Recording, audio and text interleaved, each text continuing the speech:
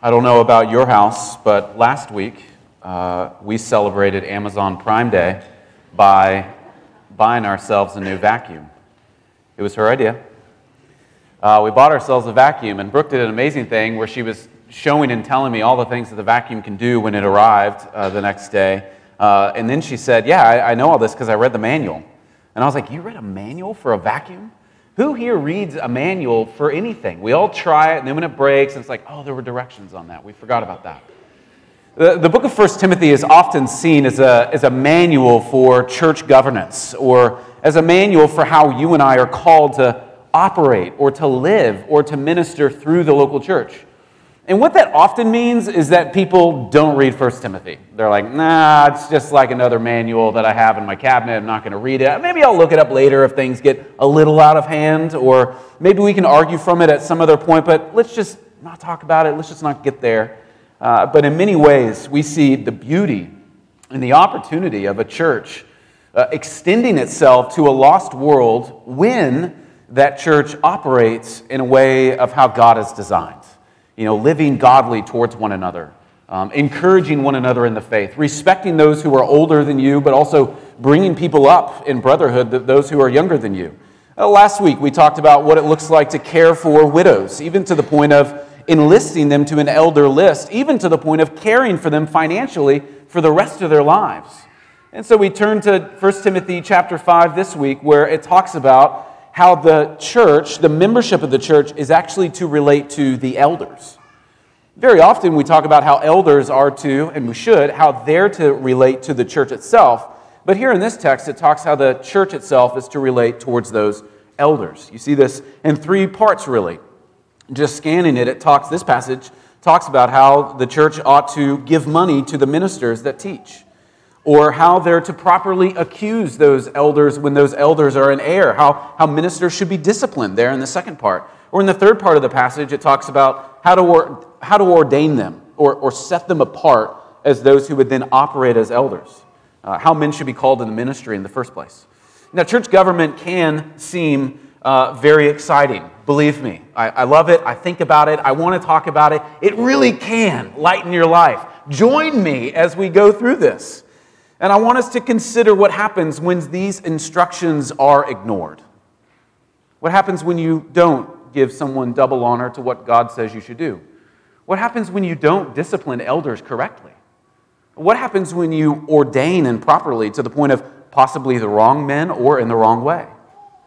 If they're falsely accused, their teaching will be dismissed. If they're not disciplined, then the whole church will fall into shame, especially those men who should never have been allowed to become pastors in the first place. So in short, if the gospel is to be announced to the ends of the earth, and it doing so is the means by which people are saved, then the church must be very serious about who those announcers are and how to have a relationship with those announcers. Now, I don't know about you, but I love the behind-the-scenes story of how big-name college football coaches or college basketball coaches are selected. Like, there's so much going on behind the scenes. They don't just look around and go, oh, Nick Saban, we'll hire him, because he may not want to come. See, what did it take to attract them? Or you think of vice presidential candidates.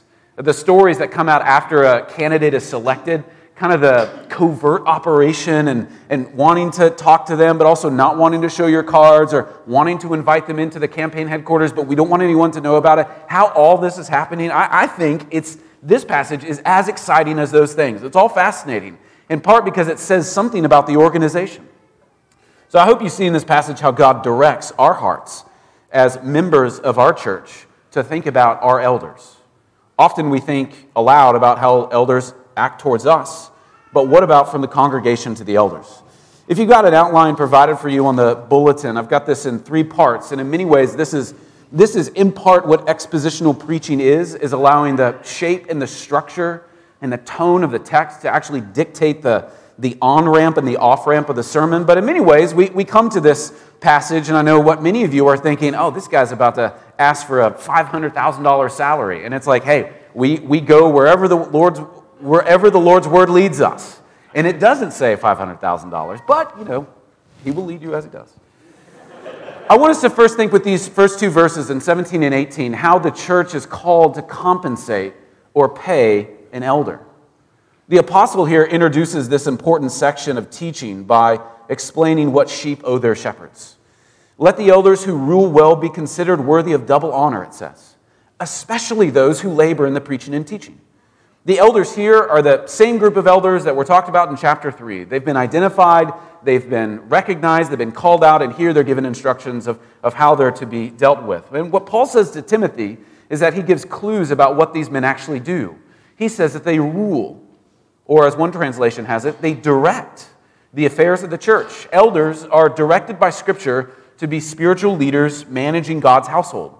This means that they're to teach biblical doctrine. This means that they're to pray for the work of the gospel.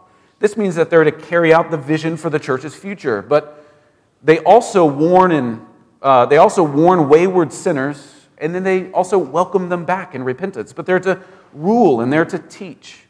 To one degree or another, all elders are to do these things. But look at the text a little more precisely. There's a distinction being made between what looks like two kinds of elders, where they're all being designated as elders, but there may be some, or there is one here, that is set aside as one who labors in the regular preaching and teaching within the church. Some elders labor as preachers. In the contemporary church, this is usually done by full-time members of a church staff. Since they do the bulk of the public teaching, they're identified as teaching elders who labor strenuously, which is a term for a lot of effort. Other elders are able to teach. They must be able to handle God's word, according to 1 Timothy 3, chapter 2. But it's not necessarily their vocation.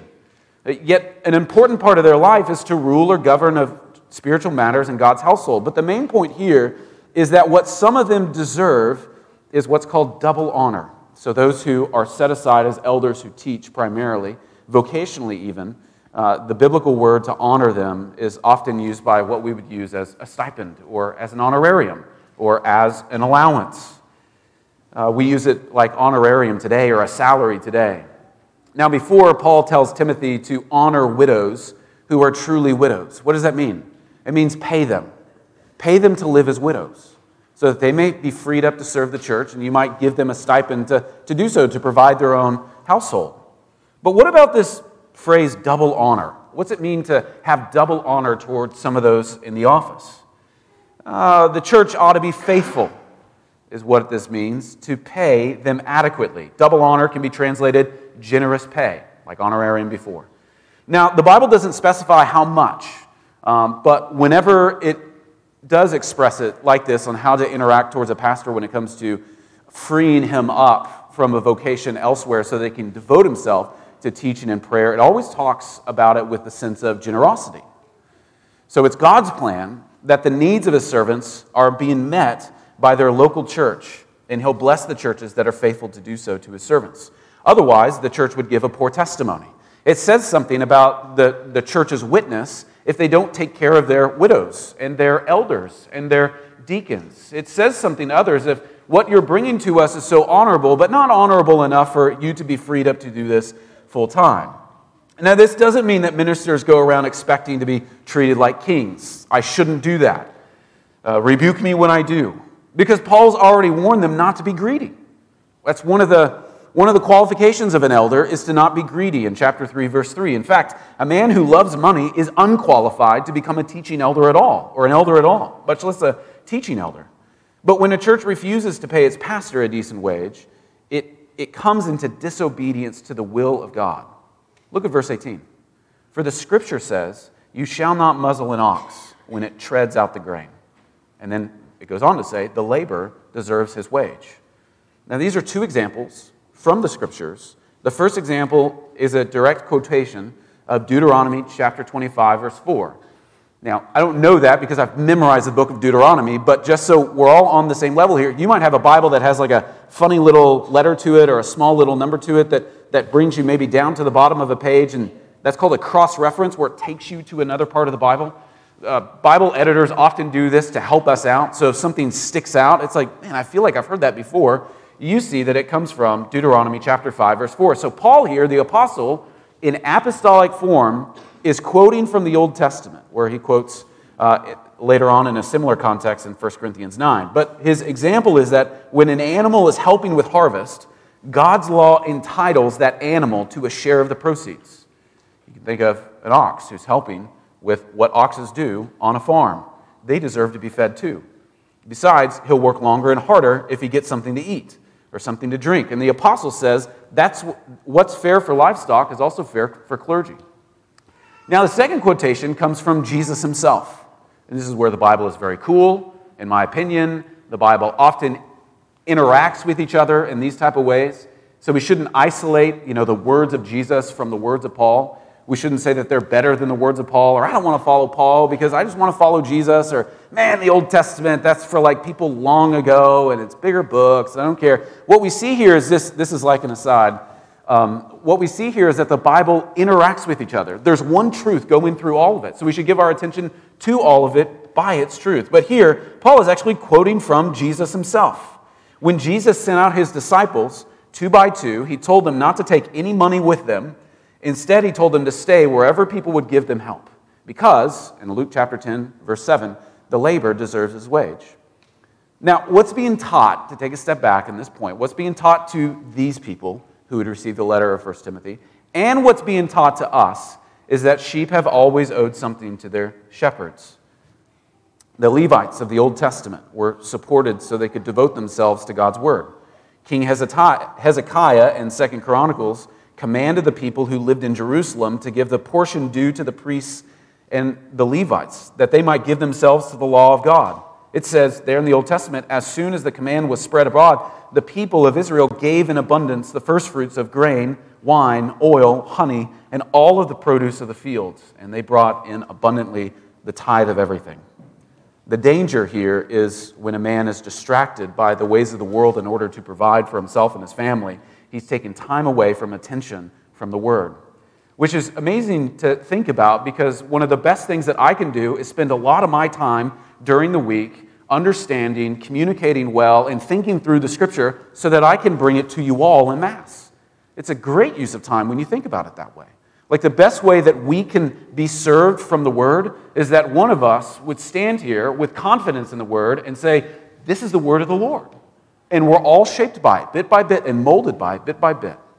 And you can see how this is a charge that's written to a church that's in trouble because they may have been taking attention off the Word altogether. So Paul tells Timothy to tell them that a minister deserves his wages. Now, a second thing that this text commands this church to do is to think about how to biblically discipline an elder. Biblically discipline an elder, there in verses 19 through 21. It says that the elders who deserve double honor are the ones who do their work well, which I think suggests that others are not doing so well. I think it's clear that reckless elders were a problem in Ephesus. It seems like reckless people were a problem in Ephesus.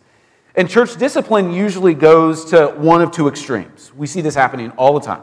Church discipline usually goes from one or two extremes. Either there's no discipline at all, and the church languishes because of disobedience and sin, or the elders become some kind of evangelical policemen who hold kangaroo court and violate many of the Bible's spiritual principles, looking for people to beat.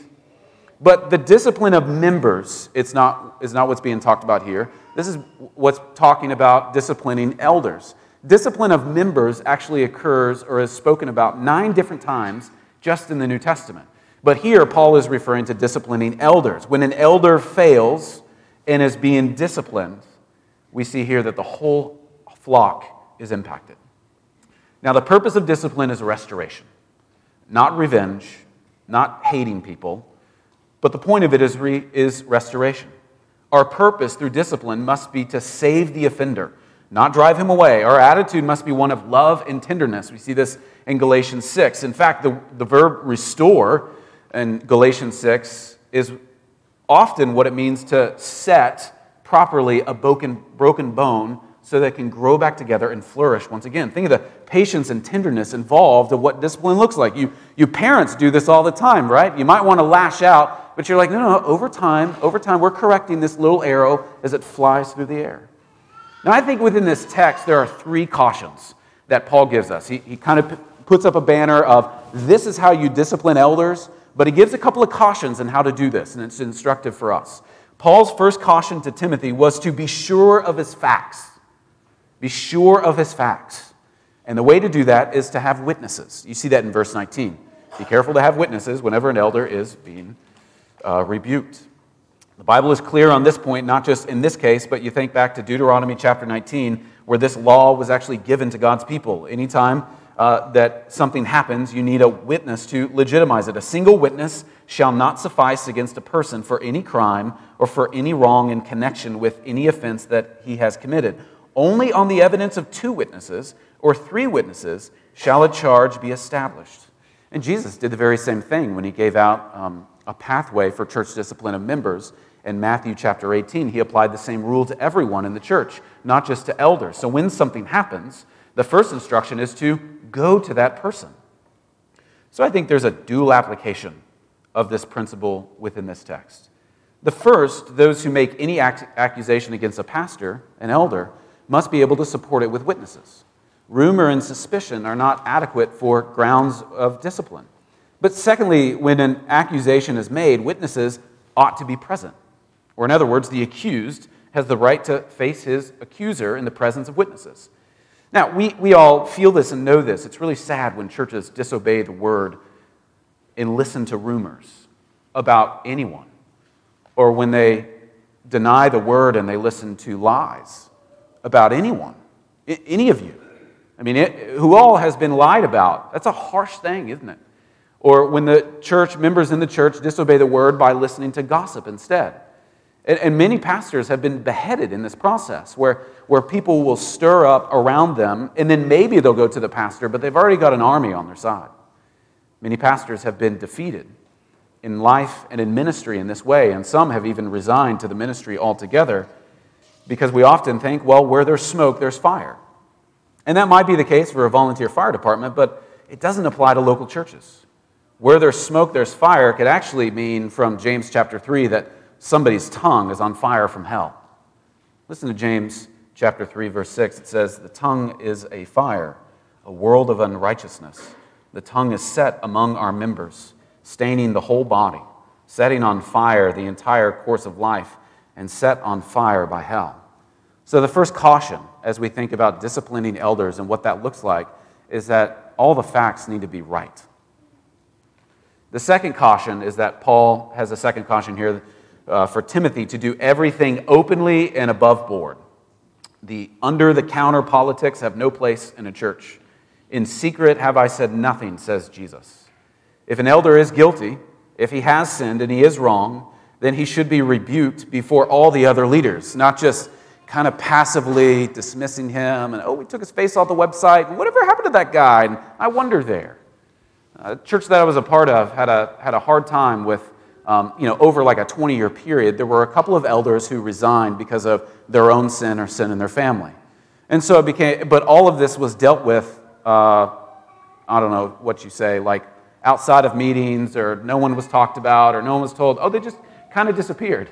So that was a hard thing, because sometimes when elders got tired, or sometimes when they said, man, I don't think God has actually called me to be an elder, I need to resign from this, everyone's going to think that I'm cheating on my wife.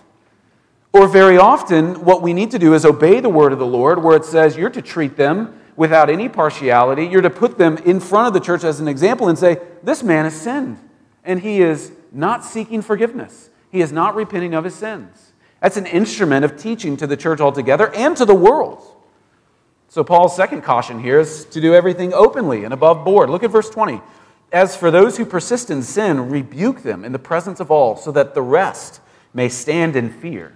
Now, the rest here is the rest of the elders.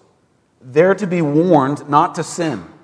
No doubt the rest of the church will take the hint as well, but literally they will stand in fear, fearing not only the consequences of the sin, but also that they would fear God himself, who one day will judge all sin and unrepentance. And it is he who is perfectly holy and has the right to be feared by every sinner. And he should be given the opportunity to repent. The elder should be given the opportunity to repent. And if he does so, he should be forgiven by the church. Now, there's a third caution here, all within the second part. Paul's third caution is in verse 21. Look at verse 21 of the text. It says, "In the presence of God and of Jesus Christ, of the elect angels, I charge you to keep these rules without prejudging, doing nothing in partiality." There's a third caution here. that Timothy is to obey the word no matter what his personal feelings might be towards someone else. He should act without prejudice against or partiality for an accused elder. If it's just his good friend, you don't know my good friend. He doesn't. It'll be fine. He'll get better at it. The word of the Lord says, no, you're to treat him without any partiality. There is no seniority rights in the local church. Each member has the same standing before God and his word. To show either prejudice or partiality is to make the situation even worse. You can imagine how this would show itself to the top of how some guys, if they're just kind of in the upper room of friendship, their sin is kind of swept under the rug. But then others, if you do that, we will crush you forever. What does that say to the world about sin? What does that say to the world about forgiveness and restoration? Here Paul takes Timothy, though, to the throne of God. You think of the almost slow-moving anthem that is being announced in this one verse alone. He takes him to the throne where the Father and the Son judge the whole world according to the strictest standards of justice. With them are the angels of God who he chose to remain unfallen by his sovereign grace. And these divine messengers are mentioned as a reminder that one day there will be a judgment to end all judgments, where Jesus said, when the Son of Man comes in his glory and all the angels with him, see the allusion here, then he will sit on his glorious throne forever. And the indication there is that he will judge evil and good. If God will render perfect justice at the end of history, the lesson here is that we should aim to administer perfect justice on this side, to be done in the present. Now, from an application standpoint, often scandals become he said, she said. Right? We see this all the time. And in many cases, it proves impossible to know the truth. Yet accusations generate constant gossip. The same thing can happen in the church. A church member could stir up trouble by slandering one of the elders, either publicly or privately. Even if the charge ultimately proves to be unfounded, that man's reputation is now shot. Rather than going to that person and actually having possibly a question or concern answered, they would go to other people and stir up and then bring not witnesses of what was wrong, but an army against the person altogether. One theologian observes adherence to this biblical principle, and go to an elder with witnesses, adherence to this biblical principle would have silenced many malicious snitches and saved many pastors from unjust criticism and suffering. A reason to be especially cautious about attacks against the elders of a church is that Satan is out to destroy their ministry altogether. Hear this from John Calvin, where it says, "None are more exposed to slanders and insults than godly teachers, because it is indeed a trick of Satan to divide men from their ministers, slowly disliking their teaching. And in this way, not only is wrong done to innocent people whose reputation is undeservedly injured, but there the authority of God's holy teaching is diminished." So whenever a judgment is called for, the church ought to give the judgment as God himself would give that judgment, without partiality, without favoritism, and with the hope of restoration. And this is how we ought to treat our elders in this way. One day, even the ministers who render judgment must appear before the throne of Christ to account for all of their actions. And what the Bible teaches elsewhere is that actually the elders will be treated more harshly because of their teaching and because of their ruling within the church. And so we have to be careful with that, and we have to be prayerful with it altogether. Now, a third move that Timothy does within the text, you can see kind of the logical flow here of how to look to a pastor who deserves double honor, how to look to a pastor when he is in sin. Thirdly, we kind of take a step back, and he tells us how to ordain those pastors he was just talking about. Now, one verse sticks out here within this section, so I'm in verses 21 through 25, but one verse sticks out here in verse 23. "No longer drink only water, but use a little wine for the sake of your stomach and your frequent ailments." And you go, what are we talking about here? Is this all of a sudden going to be a lesson on alcohol? No. I think what's happening here, and I think what other people think are happening here, even though it's not entirely clear why Timothy's drinking habits are mentioned, I think what's happening is that he was in danger of becoming too severe or maybe too legalistic in his own pursuit of Christianity, where he would then begin depriving himself even of medical help in order to grow in purity. Like, I'm going to shed off just everything around me And Paul is saying, hey, your digestion problems, which probably come from your church members, like don't ignore those, but actually help those. Yeah, you can laugh at that, but I'm not laughing. He might have become too legalistic in depriving himself, where Paul is telling Timothy, take care of yourself as you're taking care of that church. More likely, pastoral ministry was giving him a bad case of indigestion, and he was to use the Scripture on what it allows and doesn't allow for him to pursue the Lord as he pastors them. But here in this passage, I want you to see the emphasis here. It's not that I wanted to cover that, but that's not the emphasis of this text. What is more important is what it talks about when it refers to ordinations or the laying on of hands. Look at 22. Do not be hasty in the laying on of hands, nor take part in the sins of others. Keep yourself pure. Now, in the New Testament, the laying on of hands, we see this typically referring to ordination or people being sent out. And it really is the visual instrument of people raising their hands and casting it. Now, through a little bit of history, I think that what that's talking about is that's actually them voting. So there's not some spiritual, mystical light force that if I come on you and pray for you, but then if I lay my hand on you, you're like, oh, the Spirit has risen within me. No, we don't deal with that kind of power. That's the Lord's. But the raising on of hands or the laying on of hands is actually going, we affirm you. You know, you might send out a missionary, where it's talked about in the book of Acts, and they laid their hands on them, saying, go and preach the gospel. Here in this passage, it says, don't be hasty, though, in laying on of hands. Don't be hasty in affirming those men into the office. Don't be hasty in counting them as your elders. In the New Testament, the laying on of hands is referring to this as ordination. It does this all over the pastoral epistles and even in the book of Acts. The Holy Spirit committing these men to pastoral or evangelistic ministry through the laying on of hands of the church itself. Ordination is not something to be taken lightly. Ordination is someone being set apart to do a task. It's not to be taken lightly. If a church is not careful about who gets ordained, then it is liable to have a mess on its hands, which is exactly what Timothy had in Ephesus. And sadly, the church throughout all of history is well known for these same type of scandals, where people were just brought in too soon, or they weren't really evaluated, or we like them as a buddy, so we put them in his office because they're good at it, but they weren't called.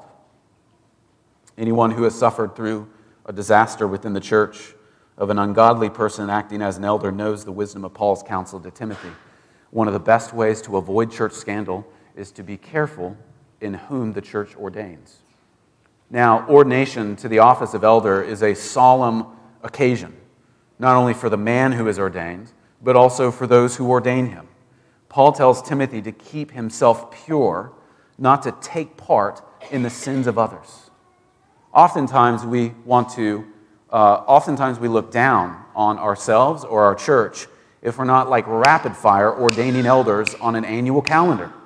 Like if a year happens where we don't ordain someone to an elder, the church isn't doing well. We have to have people. We have to have 5 people. We have to have 20 people if we want to be good. And what Paul says is, don't be hasty in this. Be very careful.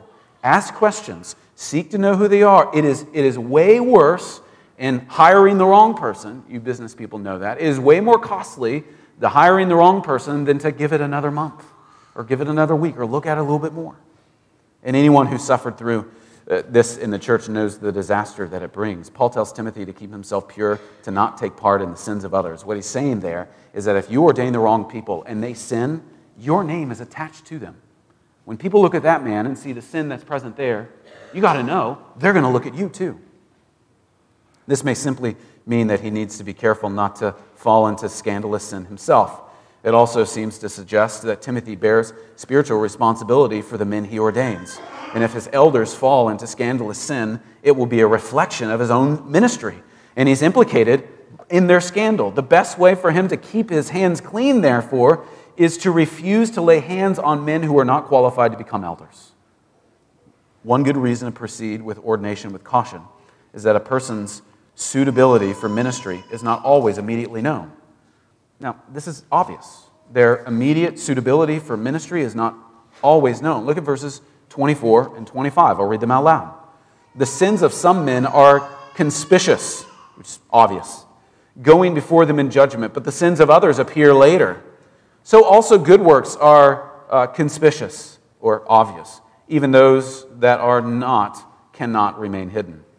These verses describe 4 reasons or 4 kinds of people.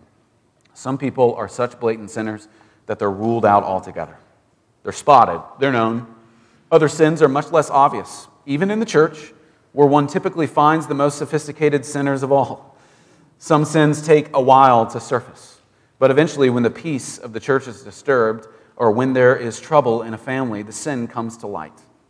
Such sins trail behind like a stain, and so the church should take its time to discern whether a man is really qualified to be an elder by looking at him and his life. And this principle can be applied positively as well as negatively. So also good works are conspicuous or obvious as well. Sometimes a lot of you are way more godly than we might even seem. It just takes a while to get to the top. True godliness shines like the sun. And there are some candidates who obviously belong in the ministry. They not only have strong gifts, but they also have a servant's heart. And not every good deed is equally obvious, of course, but according to the text, even those that are not cannot remain hidden.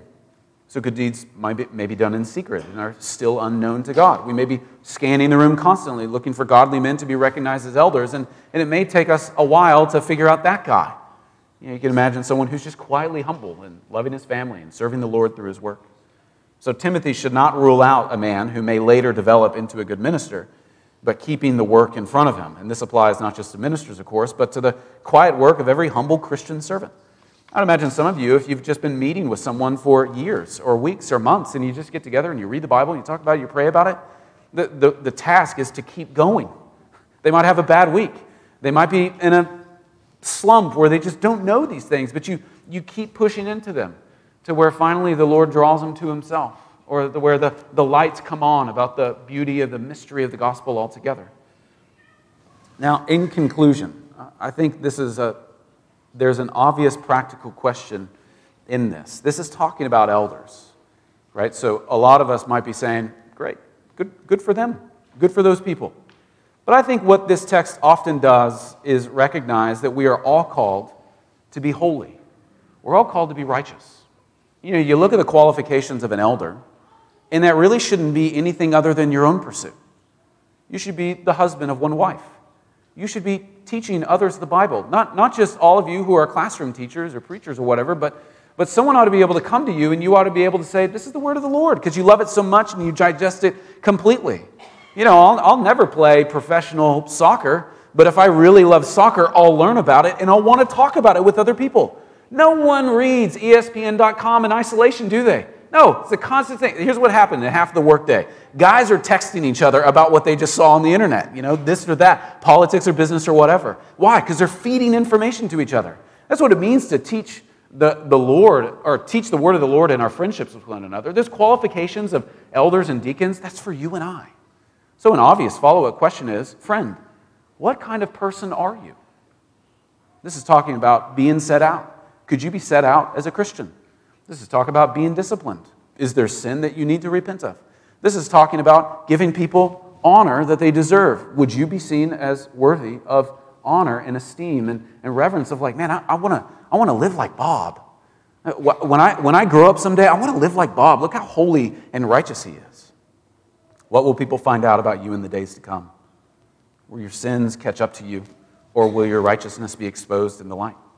How will people discover that you are much godlier than they ever expected? Now, some sinners will not be found out until the day of judgment, but they will be found out at the end. And in this case, some of these elders may not be found out in their time, but they will be found out at the end. So be sure of that. The message of the gospel that this church is trying to keep so pure, or what Paul is telling Timothy to help this church to keep so pure, the radiance of the gospel that God in Christ has come to forgive, to redeem sinners, and he will come again to usher them fully into paradise or permanently in judgment. And so even hints like this about what you and I must be, it is because there is an endpoint in view. There's an eschatological view in mind that what we do here today matters according to who we worship forever. In this life, some worthy Christian men and women seem completely overlooked, yet they have received the grace that is to be found only in Christ Jesus. And in the strength of that grace, they quietly perform the beautiful acts of self-sacrifice to one another. It's amazing how how the New Testament talks about the church. It identifies it as a group of people who are living together and living life together. And it has two commandments: worship the Lord and be good to one another. It seems like if you could kind of categorize things, one of the most repeated commands in the New Testament is don't be mean to each other. Why? Because we're really good at it, and it's really wrong. Another repeated phrase is worship the Lord. Why? Because we fill up our lives with things that are not worthy of worship, but it's good for us to worship Him. One day, all these people's good works will be revealed to the praise of God's glory. Yet in the meantime, along with widows, younger and older men and women, how we treat one another in the house of God, within all this are instructions for how we relate to God's gift of elders. The Bible always portrays elders as a gift to the church, and they're to live like it. The weight and the charge on this is to live like someone who's worthy to be followed. Anytime I do a wedding, it always gets to the part where you give the commands from Ephesians, and it talks about how the man is to lead his wife as Christ leads the church, and the wife is to submit to her husband as the church submits to Christ. And that ruffles a lot of people, but really, who's the weight on? Her submission or him being worthy of submission? The weight is on that man to lead in such a way that that woman looks at him and says, I love where you're going, and I want to follow you in that pursuit. The weight of here is on the elders to do well, to teach well, to love well, to seek out other elders to do well. Why? Because hopefully we're saying this is where we're going, and the church will want to follow. And this in part shows the glory of Christ to the world, that in that God has revealed Himself to His people by an announcement of the good news. And if the good news is worthy to be announced, then those men better be good at announcing that good news. Let's pray together.